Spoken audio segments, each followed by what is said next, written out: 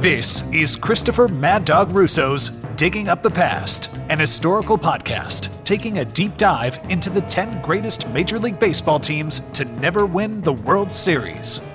Welcome, folks. Digging Up the Past. Christopher Russo. We give you the third installment of our podcast series. Subject this time, the 10 greatest baseball teams that never won a World Series. Now, we had a committee, the 10 that we chose. The one caveat, of course, is the core of that team did not go on either prior or after and winning a World Series. For example, look at the 2019 Dodgers.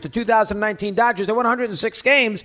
That's a great team. They lost to the Nationals in the NLDS, but they won the next year. So you can't put the 19 Dodgers into the equation. So we make sure that we handled it from that standpoint. Now, this particular episode will be focusing on the 0-1 Mariners, and they're as good as any. And to tell the story of the 0-1 Mariners, you got to rewind it because you got to go back to 95. This is kind of when the Mariner franchise turned the corner, got good, had some runs, got their new ballpark, and away they went. The 95 team, of course, was the first team in their franchise to make the postseason. They beat the Yankees in that wonderful series in the fifth game when the play by Griffey scoring all the way from first base on the Edgar Martinez double against New York before they lost to the Indians.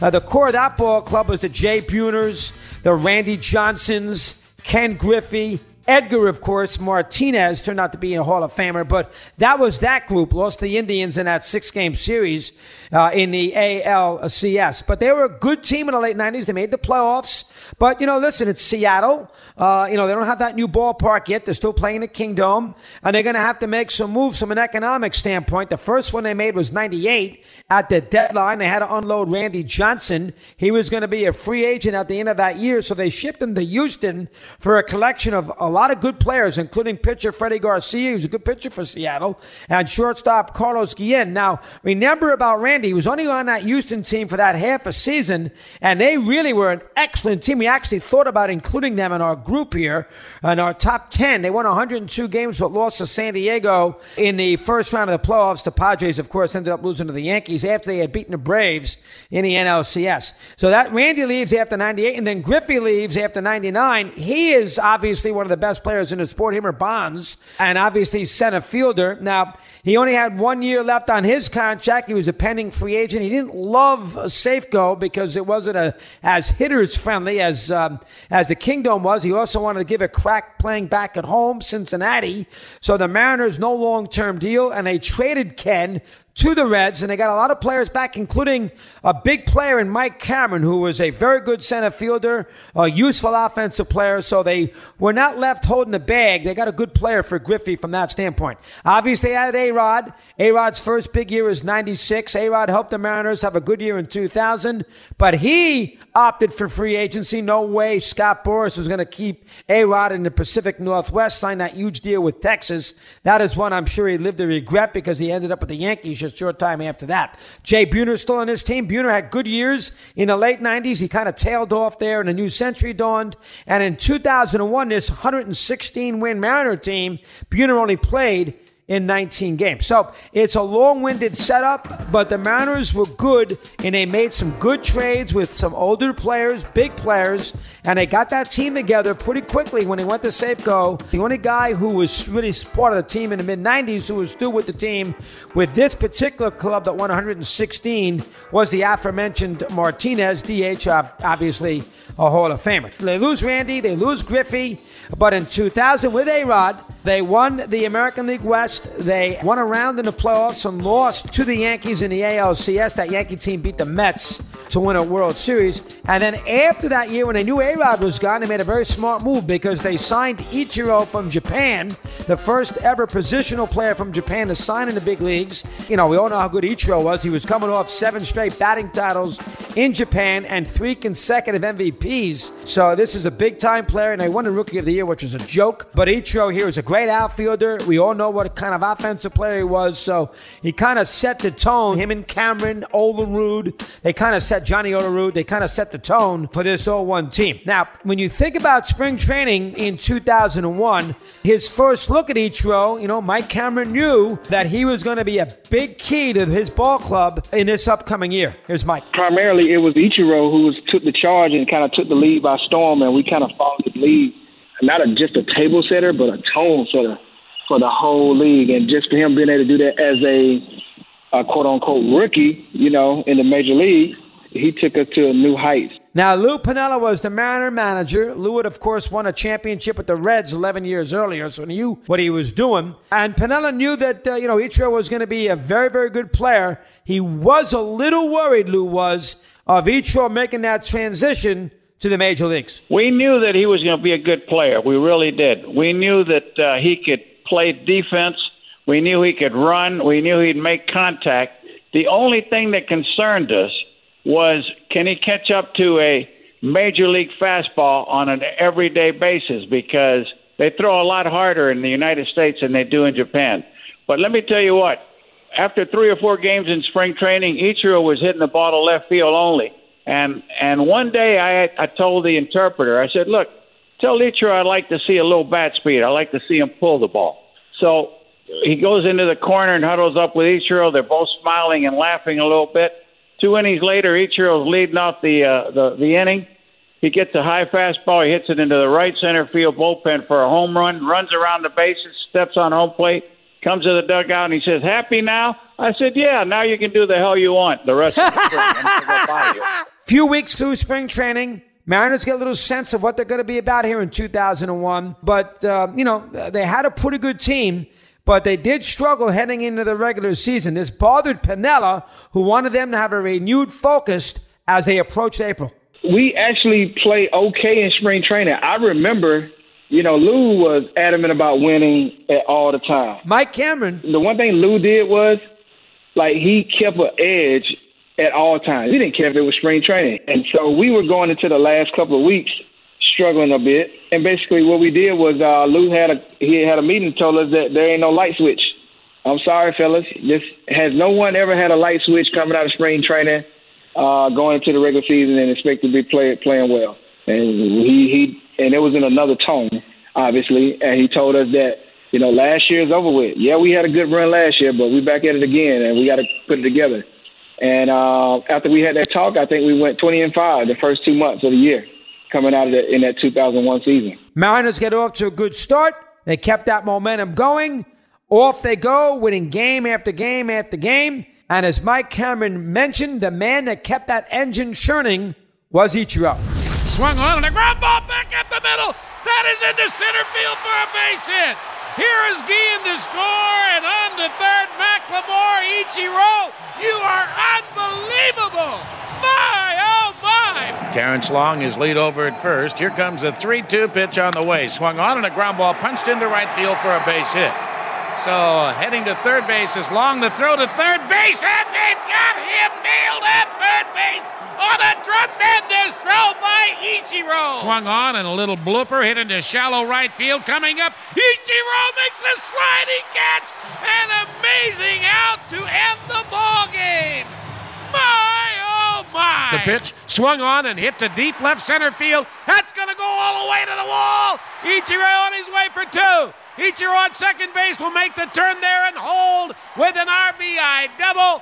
My, oh my, Ichiro, you are just too much. The pitch on the way and a high fastball bounced into the hole on the right side for a base hit. Here's Batista around third. The throw to the plate, and Batista is meat. He is dead meat. What a throw by Ichiro. My, oh my, he's done it again. Those calls by the late, great Dave Niehaus. All right, listen, Ichiro's a Hall of Famer. We all know that he's the spark. We get that. But listen to this statistic. In Mariner wins in 01, his batting average, 393. In losses, 242. That's all you need to know. When he hit, they won, and he hit a lot at 393. So Ichiro's the key to the team. They're just not a one-man gang. They got a good ball club in Seattle. Not unbelievable, but a very, very solid team. And if you talk to our pal, MLB Network's Tom Verducci, plenty of guys on that club that opposing pitchers had to be worried about. It was a fun team to watch. They put the ball in play. They had great pure hitters, Ichiro, Edgar, Olerdu. Boone had his unbelievable year with batting in every kind of run imaginable. And he was a great two-strike hitter because he was eating up our RBIs. He was seeking RBIs, and he would chase pitches out of the zone just to get somebody in from third base. It was fun to watch that team play. As Tommy mentioned, a good lineup. Obviously Ichiro, they had Edgar. The aforementioned John Olerdu at first base. Brett Boone had a career year. At second, you had Cameron, who had popped 25 home runs. It's a good team. Boone, Cameron, Olerud, Edgar, Ichiro. It's a nice ball club. General manager is Pat Gillick. He's a Hall of Famer. Did a tremendous job. He put together a talented roster, and a roster that lost Randy, Griffey, and A-Rod, and Buhner. Very, very good job by the GM. End of July, they're well on their way to winning the division. They were 76-30 as August hit, and they were 20 games ahead in the American League West, 76-30 right out of the gate. But what the Mariners did not have, the one thing that hurt them, and it was not going to rear its ugly head in the regular season, but it was dangerous come postseason, they did not have a true ace on their pitching staff. This is where Randy Johnson came in.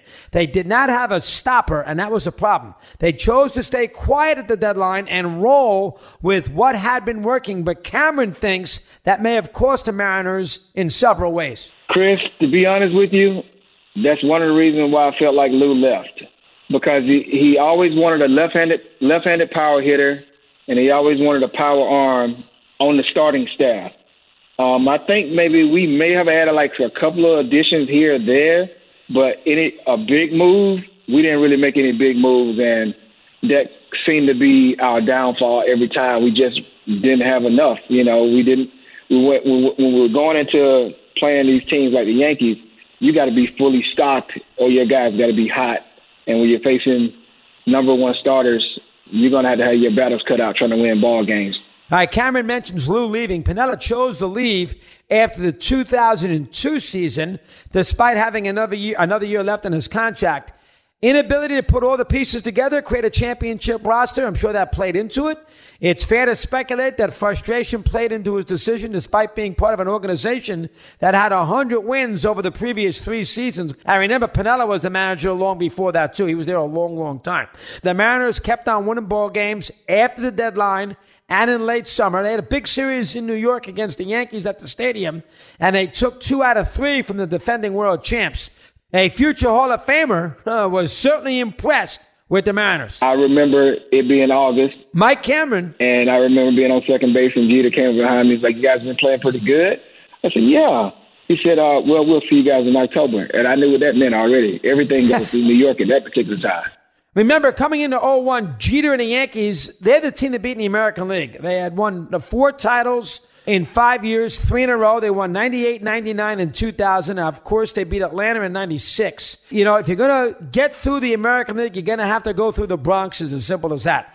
They did play the Yankees 9 times that year in the regular year, and they won 6 of the 9 games. But, with the Yankees, it's October. It's a different scenario, so keep that in mind. All right, we roll into September, a month before October, and with 16 games to go in the season, the Mariners would make something official that had been presumed for months. Kazu trying to end it and start the celebration. The 1-2 pitch on the way now. Swing and a high pop-up. This will do it. Calling is Brett Boone on the outfield grass, and the Mariners have won their 106th game and, of course, are the 2001 Western Division champions.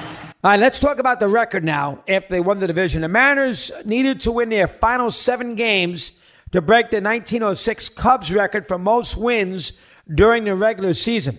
They won 5 in a row, chance to tie the record. In the second to last game of the year, they're facing division rival Texas as their former star player A-Rod stepped to the plate, representing the tying run in the 9th inning. And this place is set to explode.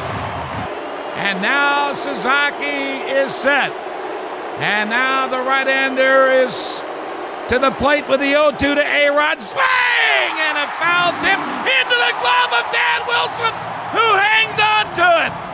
no baseball team in history has ever won more games than the Seattle Mariners.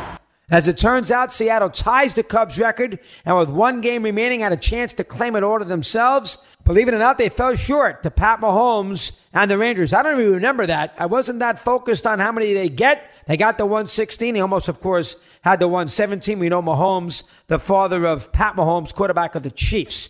Mariners kick off the playoffs. They face the Indians in the best-of-5 American League Divisional Series. They split the first two games in Seattle. And with Game 3 in Cleveland, the Indians win it 17-2. So here's the Seattle team that won 116, that dominated throughout the year, won the division by a landslide, and all of a sudden they got to play a road game where if they lose, they're out of the postseason against the Indians. Backs to the wall right out of the gate in postseason play. With the Mariners showing signs of being a little bit of a paper tiger, Cameron says you can't really overlook this Indians team. Do you know how tough that team was? That lineup they had over there in Cleveland? Tomei at first. They had Alomar at second, Vizquel at short, Travis Fryman at third, Kenny Lofton at center. That team was solid, man. So, we took our lumps a little bit, and we played well, though. Top of the seventh of Game 4, scores tied at 1. So Game 4, 1-1 seventh inning, and they're down 2-1, and they won 116 games, and they're on the road in Cleveland. That's dangerous. Seattle threatening to take the lead, man in scoring position. Rookie of the Year MVP Ichiro steps to the plate. On the ground, right field base hit. Gonzalez has the ball. Firing to the plate. Not in time. That's a huge 2-out hit. Seattle gets the lead. They hold on. They win. They get a Game 5 back in their building in Seattle. The Mariners would send Jamie Moyer to the mound, the crafty lefty. He won 20 games that year and finished 4th in the Cy Young voting. He faces off against another veteran lefty, Chuck Finley. Game, though, is in Seattle. Scoreless first inning. Mariners load the bases in the second for Mark McLemore. And the stats are piled up against him. Only one hit in this series so far. Has not hit lefties well all year. How about that? Left field. Cordova trapped it. 2 runs in. That's all the offense that Moyer and his team needs. They neutralize the Indian bats. They win the game 3-1. They're in the ALCS. And they get the big bad Yankees after the Bombers dispatched the A's in their divisional series. I mean, remember, they were 2-0 down to Oakland. In that series, they won the last 3 games. That's the famous Jeter play in Game 3. It takes a little magic to win as many games as the Mariners did in that regular season, and that magic surfaced again in this comeback against the Indians. Could it continue against the mighty New York Yankees? Stay tuned. It's Mad Dog Unleashed with Christopher Mad Dog Russo. Good afternoon, everybody! Hear the passion. Be aggressive. Get something done. Hear the knowledge. The game, folks, is about 2 plays. And that's what it comes down to. Hear the personality. I'm going to start here in an angry mood. Get somebody on the radio! That has made him a sports talk legend. Does that make any sense to you? God, you're crazy. It's Mad Dog Unleashed with Christopher Russo. Weekdays 3 p.m. Eastern on Mad Dog Sports Radio, Channel 82, or anytime on the Sirius XM app. Free for most subscribers. Seattle finished the year 21 games better than the Yanks, yet Tom Verducci felt that the matchup was pretty darn lopsided. I can't find one game that's in Seattle's favor. Not one. And I can't even say I could find one that was a wash. I mean, they're running out there Garcia, Seeley, Jamie Moyer, Abbott, and the Yankees got Pettit, Mussina, El Duque, Clemens is the 4th starter, Rivera's in the bullpen. I'm like, how are the Mariners going to win a game? Because every pitching advantage starts out against them. So the Mariners won 116 games, and the whole world's picking the Yankees to win this series because of that pitching. New York was attempting to win their 4th straight title. We mentioned that. Riding an emotional wave, of course, because of the 9/11 tragedy. So here we go now. All right, the best of 7 series in this ALC. The Mariners have home field, first 2 there. And New York wins both games. Pettit wins Game 1, Andy Pettit. Mike Mussina wins Game 2. So all of a sudden, they win 116 games. Trouble against the Indians, they get out of it. But now they're getting the Yankees, and they turn around and lose the first 2 games to Andy Pettit, who knew his way around a big game, and Mussina, who's a Hall of Famer. That's a tough way to start. They go to New York now. They got to play 3 games, Saturday, Sunday, and Monday. First thing they got to worry about is just making sure they don't get swept. Mariners finally broke out in Game 3. They scored 14 runs, 5 against El Duque, and they dominated that Yankee bullpen, scoring 7 runs in the 7th inning alone. Moyer pitched. They win the game, going away. Game 4 now. This is the hard one. They got to get this game. Don't face elimination at the stadium. You get that game. It's 2-2. At least you die at home if, in fact, you do lose. This is very, very important. Paul Abbott and Roger Clemens go out there in Game 4. They pitched very well, scoreless through 7 innings. Mariners break through first on a Brett Boone home run.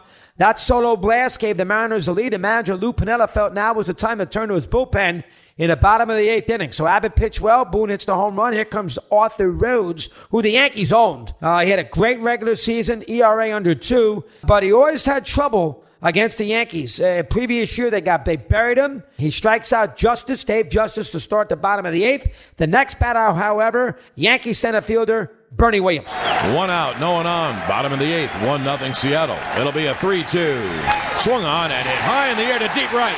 That ball is high. It is far. It is gone! Bernie goes boom! He drills a home run the short way in the right field seats. Burn, baby, burn! And the Yankees tie the ball game at 1. Rhodes gets out of the inning, but the damage was done. He has to get that 9th inning with a 1-0 lead. He does not do so. Obviously, Mariano is brought in by Joe Torre, pitches the top of the 9th. Why not? You're at home.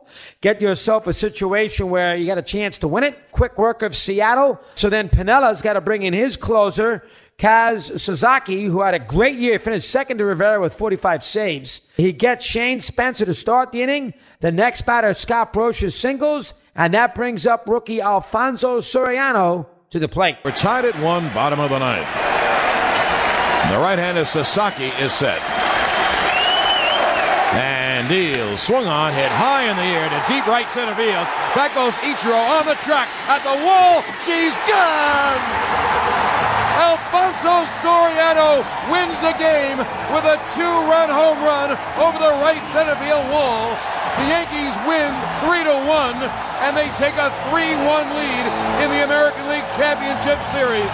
Ball game over. Yankees win. The Yankees win! John Sterling on those calls. All that enthusiasm from John. You get a kick out of him. A walk-off like Soriano, just a crusher. Seattle had an 8th inning lead, chance to get to 2-2. Rhodes kills him with Bernie.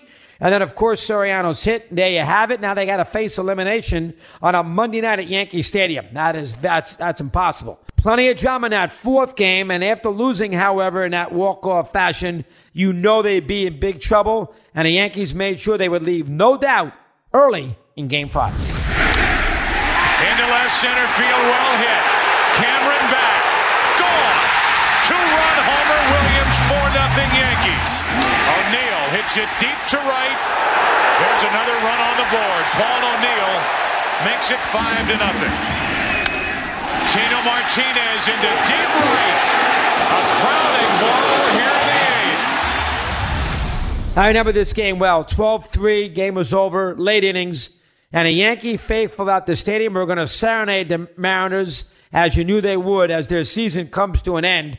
That's when all those great chants began echoing all over the place with overrated. Da da da da da da da da. You know, that kind of thing. Oakland's better. You know, that stuff. The Yankee fans really let Seattle hear it.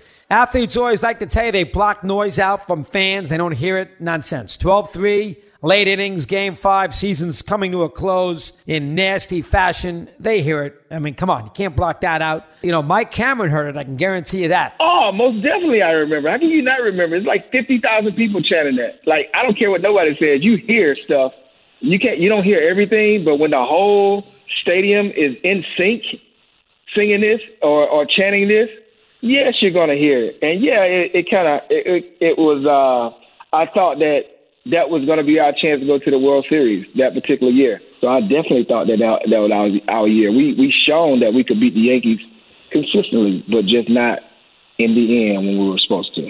Seattle wins 116 regular season games. They get out of that Cleveland series, luckily. But they only won the one game in the ALCS. The Yankees back to their fourth consecutive World Series. Listen, they were underdogs anyway, as we've discussed. When you lose the first two games at home to Pettit and Mussina, you're in huge trouble. And everybody in the world knew it, including our own Tom Verducci. This gets back to that era, and you've been out there at the ballpark with me so many times at Yankee Stadium for those postseason games. And the Mariners probably secretly were rooting for Oakland to pull that series out because it was so tough to win a game at Yankee Stadium in those years.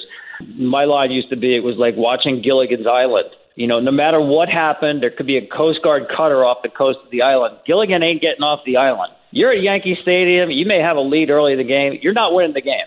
Thinking back, Cameron, he thinks the 0-1 Mariners were missing just one thing. Most definitely. Lou always said it that we needed. He loved power pitchers because he just thought that, you know, in the summertime and in the fall they were going to be, you know, you need to miss some bats.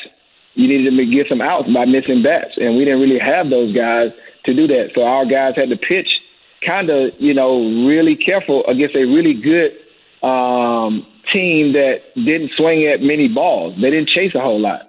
They made you work, and most of the time they always had a couple guys on base and someone would bang one out. No question about it. You can't have Aaron Seeley start an elimination game on a road if you're going to go out there and be a championship team. You know, listen, Seattle, that's a rough way to go. I remember leaving the ballpark myself, listening to Lou Piniella on his postgame talk about the Yankees starting pitching. 116 wins down the drain. Let's get out of Yankee Stadium, get to the airport, get back to Seattle, and try to forget about this and sort of enjoy the fact that we did win 116. We asked Mike Cameron if that was, in fact, the case. Chris, I wish it would have went that smooth. We actually took a vote to decide to stay in New York that night or leave the next day. So we all decided to leave that night. Lo and behold, our kitchen on our plane caught on fire when we were 10,000 feet up in the air. We had to turn around and come back to the airport and sit for a few hours. So we actually didn't leave New York till about 12 o'clock the next day. That is a disaster. Yes. 10,000 feet in the air, there was flames in the kitchen? Yes. There was flames in the kitchen. We had a couple, you know, that's when we had the families on the flight also.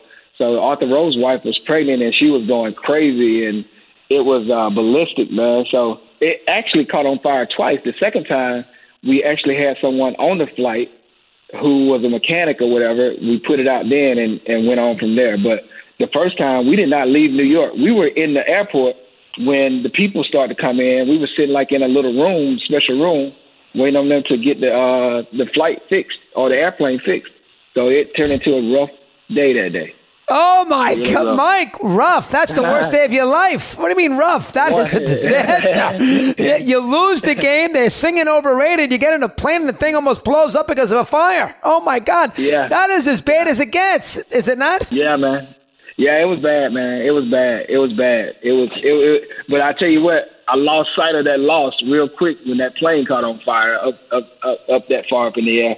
So, you know, it was bittersweet, that's for sure. How about that for a day, huh? Here it is. You get ambushed by the Yanks. You lose 2 out of 3 at the stadium. You go quietly. You get on your plane to go 6.5 hours back to the Pacific Northwest, and there's a fire on board. You can't make it up. A fire on board. They got to reload, go back to Kennedy, and away we go. What a way to finish the season. Now, when we return, good spot. You won't want to miss it. We sat down with the manager, Lou Piniella, to dissect the 0-1 season. There's plenty more ways to listen to Mad Dog Sports Radio than turning to Channel 82. Miss any of the shows live? They are all available on the SiriusXM app. Great video content from Morning Men, Adam Shine, and the doggy himself. Have a laugh with Babchick from the Basement. Plus podcasts like Digging Up the Past and the Adam Shine Podcast. And make sure to check out the Mad Dog interviews and highlights tabs for more great content. It's all available on the SiriusXM app, free for most subscribers. So easy to use, even a dog can do it. Now, if you don't know Piniella, let me give you a quick history lesson. Part of those great Yankee teams in the 70s. He was a very good hitter. Won a World Series as a manager of the Reds in '90, and plenty of success with Seattle, Tampa, and the Cubs a little later on. Our conversation with Sweet Lou. Truthfully, the most important time in spring training to get ready for the baseball season is the last couple of weeks. You don't have to win every day, but you have to go out there and play aggressively and get ready for a championship season. The last 2 weeks, that's exactly when you do. You set up your rotation, you use your bullpen the way you want to use it, you play the lineup that you want to play, and truthfully, there's a good correlation between getting off to a good start when the season starts and how you play the last few weeks of spring training. So, yeah, we did push the team, but I had a bunch of great kids over there. I'm telling you, I remember that team very, very well. Pat Gillick was my general manager, and he did a superb job of getting me the talent. We got off to a great start and played good baseball all year long. I think we cooled off a little bit after September 11th, after September 11th. But let me tell you what, we had a great season. We really did. And New York, boy, they had an interesting series with Oakland. And I was actually hoping that the Yankees would beat Oakland, and we beat Oakland all year. I got what I wished for, but not with the same results. I thought we could compete against the Yankees, but boy, were they good. We'll get to that. We'll get to the Yankee series. You lost A-Rod in the winter.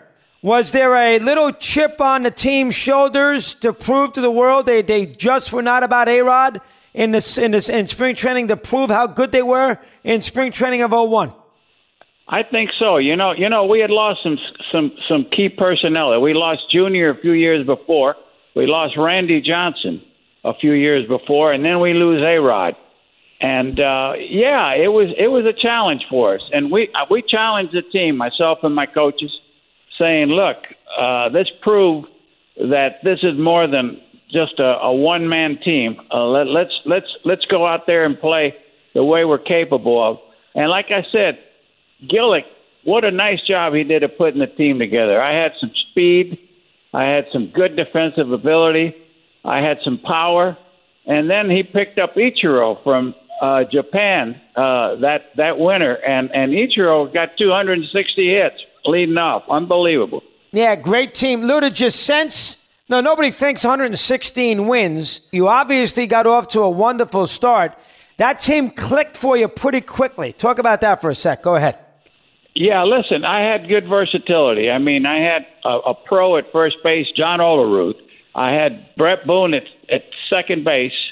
At shortstop, I had a kid that we got in the Randy Johnson deal again. And at third base, I had David Boone now that's managing the Cincinnati Reds. Right. My catcher was Danny Wilson.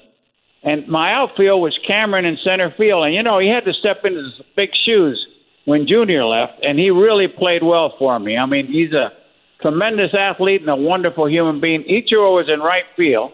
And in left field, we platooned with Mike Lamore and Stanley Javier. So I had a really, really nice team. I really did. A good offensive team. It was a type of team that I liked to manage because we could put the ball in play. We could hit and run. We used a bunt. In other words, and then I had some power also. Boone had a big year. I had the best right-hand hitter I've ever seen in Edgar Martinez as my DH. What a professional hitter he was. I knew we were going to be good. 116 wins, how can you envision something like that? Oakland won 103 games that year and finished 13 games behind us. Hard to do. I know you also went into Yankee Stadium middle of the year, and Cameron mentioned this to me, Louie, and you won 4 straight games against the Yanks at Yankee Stadium. Now, that ought to be sweet for you. Give me some thoughts on that. Go ahead. Well, look, it was always fun for me to compete against the Yankees. It really, really was. I mean, I wore my Yankee uniform with a lot of pride. It's the best years of my life in baseball I spent there in New York. But I'll tell you what, it was always fun for me to compete against the Yankees. And I remember that. We went to Yankee Stadium, and we played we played good against them all year. I'll tell you what, I thought that we would play much better against them in postseason, but when you look at that Yankee team, my God, the starting pitching that they had, I'll tell you what happened to us, Chris. What happened to us, we got stretched to 5 games in the Cleveland series in the first round of the playoffs, Right. And I had to start the series with my number 3 starter, which was Aaron Seeley. And Aaron Seeley he was a wonderful pitcher. He just couldn't beat the Yankees, and I had to start with him. And the Yankees, they had Clemens, they Pettit, they had El Duque. I mean, it's one after another. And what I found out more than anything else from that series as a manager is that hitting is important, but boy, starting pitching and a closer like Mariano Rivera, you can't beat that combination. 100%, Lou. I remember that press conference after that Game 5, which we'll get to in a minute.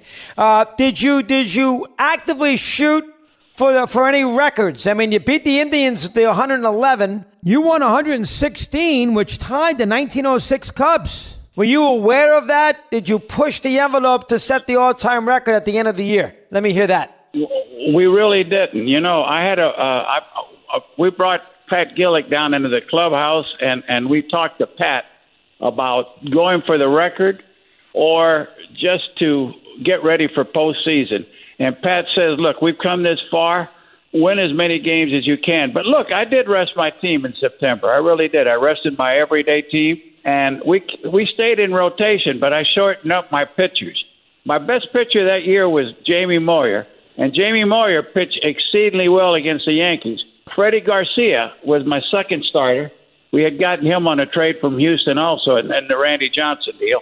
And he pitched well, but let me tell you what, when you're facing the guys that I'm talking about, Clemens, Duque, Andy Pettit, you're talking about guys that really belong in the Hall of Fame. And listen, it was just too much to overcome. And then after 7 innings, you got a 2-inning closer like Mariano Rivera. I was disappointed that we didn't play any better in postseason, but I gave the Yankees a lot of credit, and Joe Torre did a wonderful, wonderful job with that team.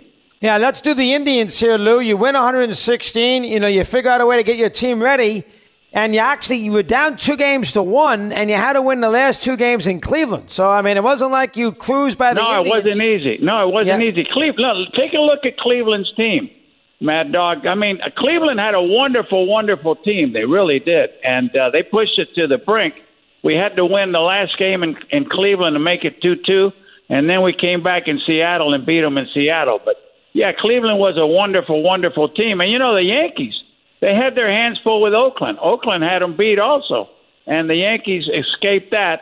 And then when they came to play us, they were on a high. They really were. And, boy, did they play well that series. But when you look at that Yankee team, Tino at first base, you had Jeter at shortstop. My God, you had Bernie Williams. You had Posada. You had the guys I'm talking about on the mound and the closer like Rivera. I mean, it was just a great, great team. What can I say? But, boy, let me tell you what. Take a look at that Yankee lineup with the kids that they had in the lineup. My God, Tino, O'Neill, Jeter. That's a great team. Yes. Posada. No, it's a great team. And then you add the pitching and you add Mariano to that and the bullpen. And, my God, it's unbelievable. They had Brocious there and everything else. Cameron said he noticed it and he heard it. I was in the ballpark, and I was rooting for you, Lou, like hell. I was in the ballpark, and the Yankee Stadium crowd kept on chanting at the end of Game 5, silly pitch, and you got killed, kept on chanting, Oakland is better, overrated, overrated. As a manager, did you hear that? Yeah, I heard it. Look, the Yankee fans, they're unique. They know the game of baseball. The reason Oakland played better against the Yankees, truthfully, than we did is that Oakland had some really, really good left-hand pitching, and that's how you could beat New York, with left-hand pitching. It was very hard beating them with right-hand pitching. And you look at Oakland, they had Mulder over there, they had Zito. I mean, they had some really good left-handers in their bullpen, so that was a reason. And I heard the Yankee fans. Look, I love the Yankee fans. I really do.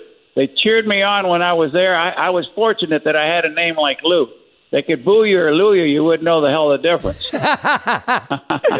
but let me tell you what, though. They're special. They really are. And the amazing thing is, when September 11th came about, we were in Anaheim, California, playing the Angels. And we were stuck in Anaheim for 4 or 5 days because we couldn't get out of there and get a flight.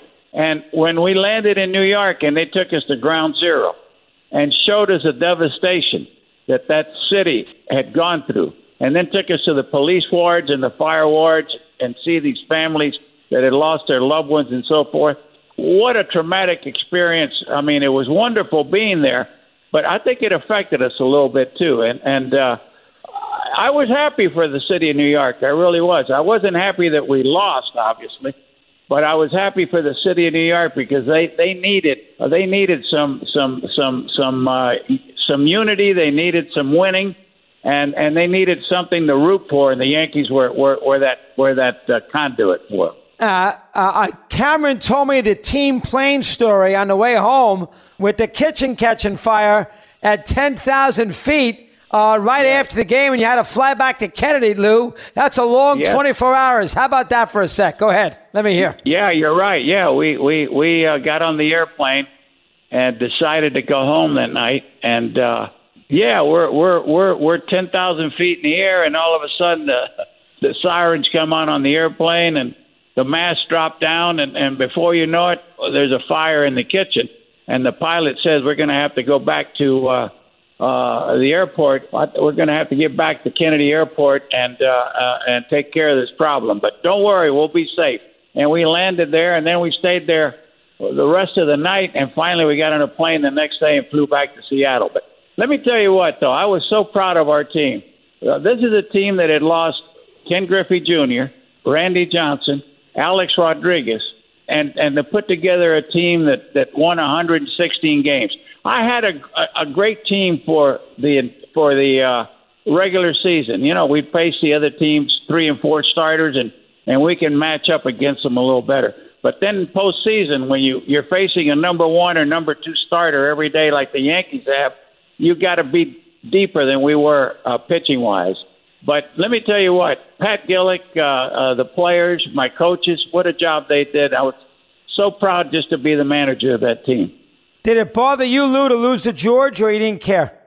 No. Look, I love George. I mean, I had a love-hate relationship with George. So he put me into the managing business where probably nobody else would have taken a chance on me. And I so much enjoyed the years that I had over there in New York for the 11 or 12 years I was there as a player. Look, I was happy for the fans in New York. I was happy for the city of New York.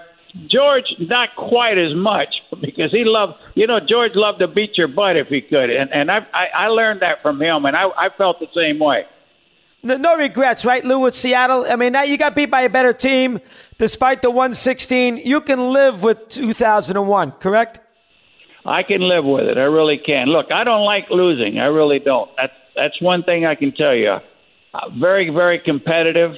I put the uniform on to go on, compete, and beat you. If I wanted to be your friend after the ball game, that'll be fine. But during the ball game, we were there to do a job, and that was to win. And I wanted to beat the Yankees in the worst way in 2001. I really did. It just didn't work out. The Yankees were a great team. I salute them.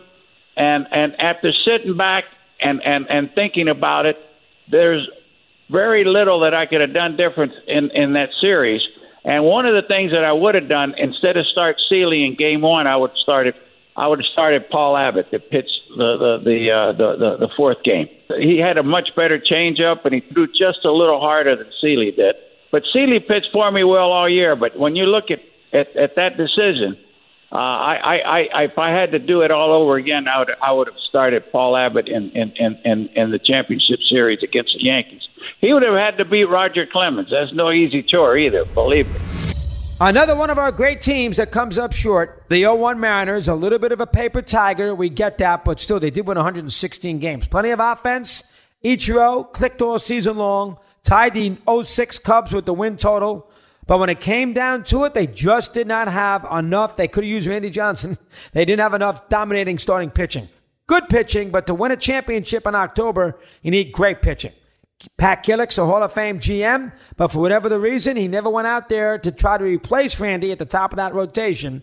We see it all the time with these teams. If your starting pitching isn't strong enough, even with 116 wins in Ichiro and Olerdu and Edgar and Boone and all the Cameron, it's difficult to win a World Championship, even with that kind of regular season success.